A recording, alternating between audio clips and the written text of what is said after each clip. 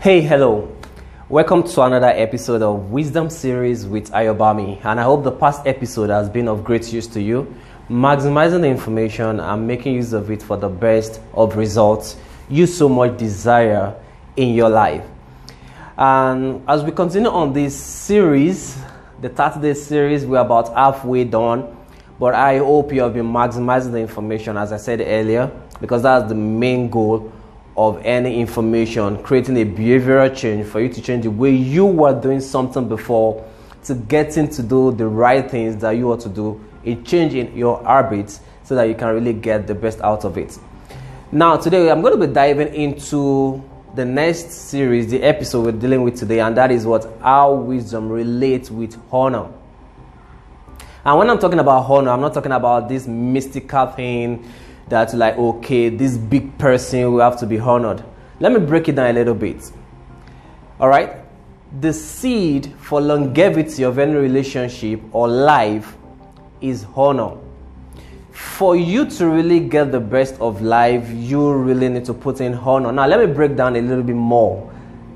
Now, when I'm talking about life, I'm not talking about physical being in itself. I'm talking about all the facets of life. But let me break this down.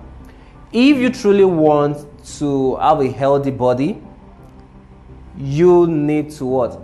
Honor that body. Why?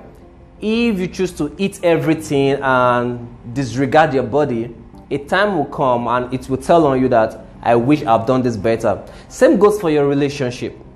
If you truly want the longevity of your relationship, you want it to what? Build up, you need to honor your spouse. If you truly want that relationship between you and your kids to really go well, you have to honor in communication, in bringing them up in the right way to go, in all those areas. If you truly want the longevity or you want a growth in your finance, you need to honor that. All right? So I hope this information about honor makes you understand this. Now, to the prime goal of what I am to share with you today.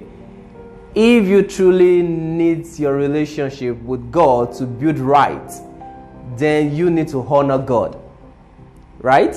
You need to follow the principles. And the best way to do that is by what? Following the word. You have to honor the instruction given. And I guess that is as simple as what we discussed on the first and second episode. If you've not watched it, I expect you to go back right now and build more on that. Why? If you truly need wisdom in this life, it's as simple as understanding that the beginning of wisdom is what? The fear of God. So if you truly want a relationship with God, then you have to honor Him in His word. All right, I hope you got that and I hope you got value. So I'm going to stop on this note, making you understand that if you truly want honor in your life, you must first sow it as a seed.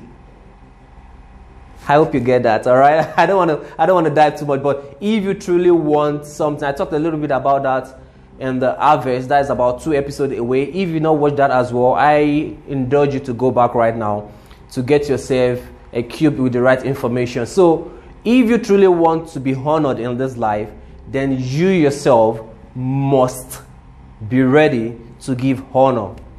All right? I hope you got those information today, and I hope you're going to work with them, take them in, play with them, learn on it, and make it a habit to work with.